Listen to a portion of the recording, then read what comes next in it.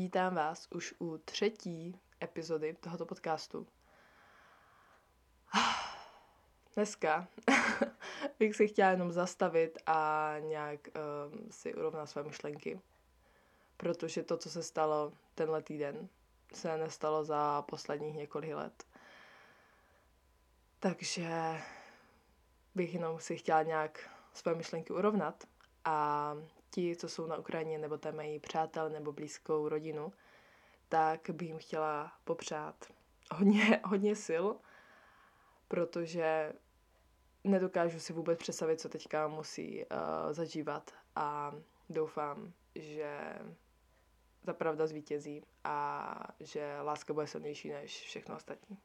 V dnešní epizodě bych se chtěla bavit o detoxu, a to ne nějakého dietního detoxu nebo tady toto, ale detoxu, co se týče sociálních médií a internetu a takhle, protože já hodně působím nějak na sociálních sítích, jak na TikToku, na Instagramu a tak dále, tak bych se na to chtěla zaměřit a chtěla bych se o tom pobavit a třeba moje zkušenosti nějaké a něco vám doporučit. Myslím si, že tohle téma je potřeba nějak rozebrat teďka, co se týče vlastně teďka situace na Ukrajině a tak. Všichni to sdílí, všichni sdílí videa na Ukrajině a mně to osobně přijde hrozně důležité to sdílet a aby se fakt lidi zamysleli nad tím, jako jaké hrůzy se dějou ve světě. A že to není úplně prdel, ale ubralo mi to úplně neskutečně moc energie. A v této epizodě by se chtěla hlavně bavit ne o detoxu nějakého jídelníčku nebo nějakých diet, ale hlavně detoxu psychiky a sociálních médií, protože si myslím, že tady toto téma je hodně potřeba, zvláště teďka. Hodně lidí, včetně mě, má teďka nutkání se podívat na Instagram, na situaci právě na Ukrajině, nebo co se změnilo, nějaké nové informace. A mě osobně tady to ubírá hrozně moc mé energie.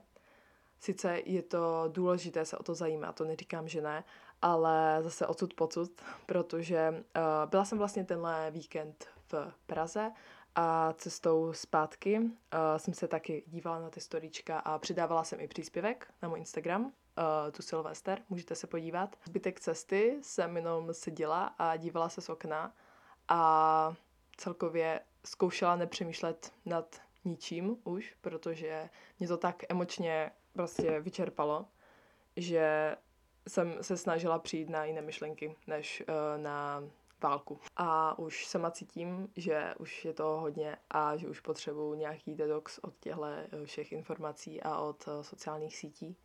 A jestli se taky tak cítíte, tak vám jenom si říct, že to je absolutně normální v této situaci a chtěla bych tu s váma sdílet pár věcí, co například já dělám, když se takhle cítím a co byste mohli třeba vyzkoušet a mohlo by vám to pomoct. A když se takhle cítím, tak pro mě osobně nejlepší je jít s někým ven a přijít na jiné myšlenky, ať už je to s rodinou anebo s kamarády. Můžete si zajít někde na jídlo a nebo si vzít nějaké kafe a sednout si někde do parku nebo do přírody a mě to osobně hrozně pomáhá, protože přijdu na jiné myšlenky a jsem v přítomném momentu a nic jiného kolem mě není než právě ten přítomný okamžik. Takže to je můj tip číslo 1. Nebrat mobil do ruky, když jste s někým třeba.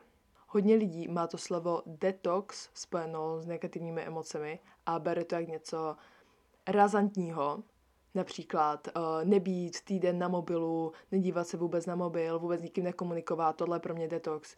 Já to tak ale vůbec neberu. Pro mě je třeba detox právě, když jdu s kamarádama třeba na jídlo a nedívám se na ten mobil, nebo když jdu na procházku, neberu si sebou mobil, nebo třeba když si půjdu číst, tak se nedívám na mobil, ale potom se klidně jako podívám.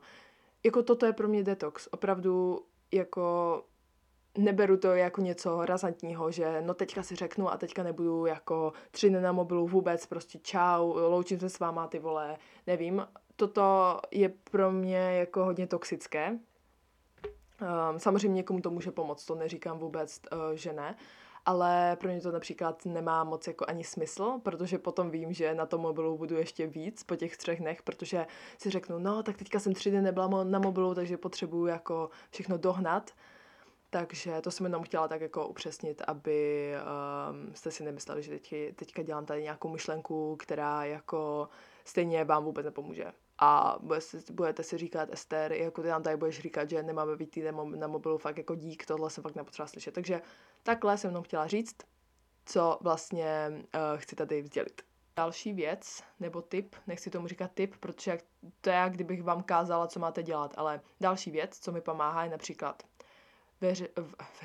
vaření nebo pečení, protože při těchto aktivitách ani nemůžete kontrolovat sociální sítě, nebo já aspoň nekontroluju, protože se soustředí na to, co tam dávám, ať nedám cukr místo soli a naopak, takže to je taková věc, která mi hodně pomáhá, když jsem jako fakt hodně overwhelmed, tak toto je fakt, co mi pomůže vždycky. Plus je super, že si to potom můžete sníst, to, co si uvaříte nebo upečete třeba u svého oblíbeného filmu nebo seriálu, což je jako úplně the best. Někomu taky pomáhá si nastavit limit na sociální sítě, ale mě to osobně vůbec nepomáhá, protože když mi to napíše, že překročili jste limit, nevím, 30 minut na mobilu nebo na sociálních sítích nebo cokoliv, tak si řeknu, OK, then, like, dám tam to heslo a budu to mít zase, že jo. To pro mě jako vůbec není nějak jako useful, ale pro někoho to může být samozřejmě, protože si uvědomí, aha, tak už na tom mobilu jsem jako více, než bych chtěla, ale pro mě to spíše někdy štve třeba, protože potřebuji dopsat nějakou zprávu a teďka mi to tam hodí, že překročil jste limit a teďka se mi to celé smaže, no, takže to úplně vždycky panikařím, takže to fakt ne. Takže to je takový typ třeba, co mi nepomáhá, ale někomu by mohl pomoct třeba. Ale mě to absolutně pomáhá. A věc, co mi a mým kamarádům nejvíce pomáhá, je nastavit si nějaký plán na ten den, třeba si i klidně sepsat, já si někde nepíšu, já si to vždycky nastavím nějak jako v hlavě, protože potom mám pocit, že když něco nestihnu, tak ten den byl úplně jako na nic, nevím, prostě tak to mám. Každopádně třeba ráno vstanu, zajdu si, nevím, na procházku, potom se podívám na oblíbený film nebo seriál, potom si zajdu někam ven, nebo do kina, nebo cokoliv.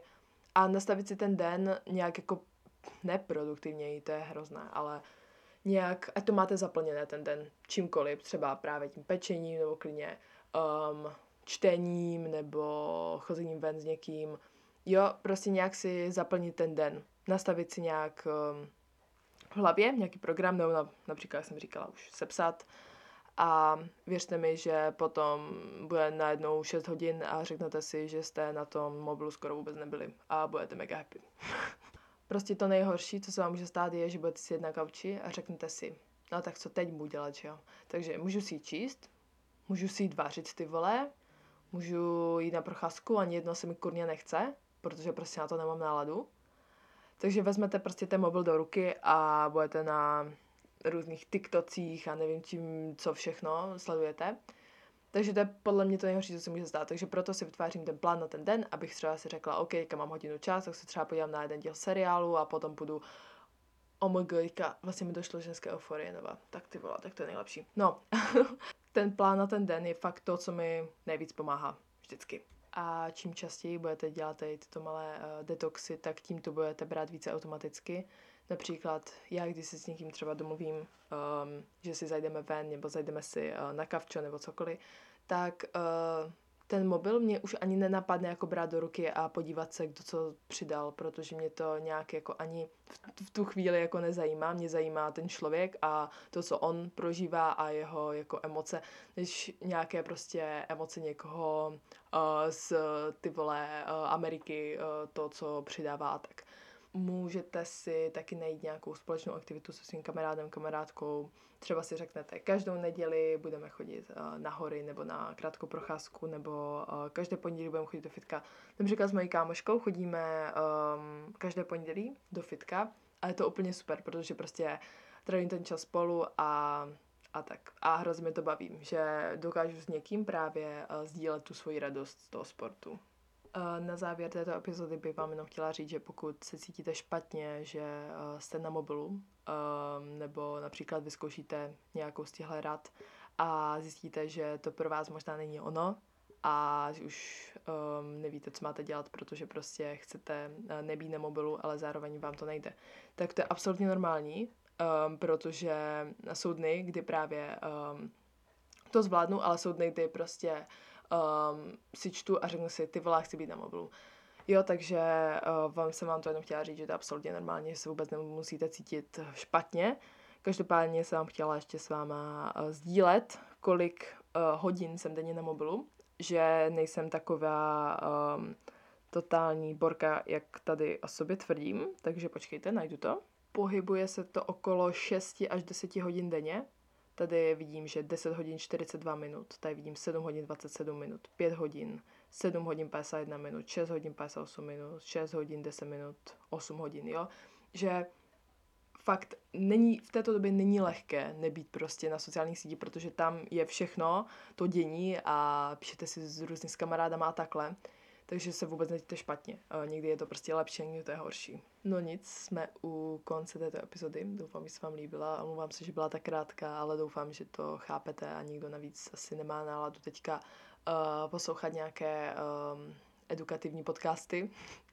To absolutně chápu. Každopádně mějte se krásně, držte se. Držím vám všem palce, že to nějak společně to dáme. A držím palce Ukrajině hlavně. A doufám, že věci se budou obracet k lepšímu. Mějte se krásně a uvidíme se u další epizody. Bye!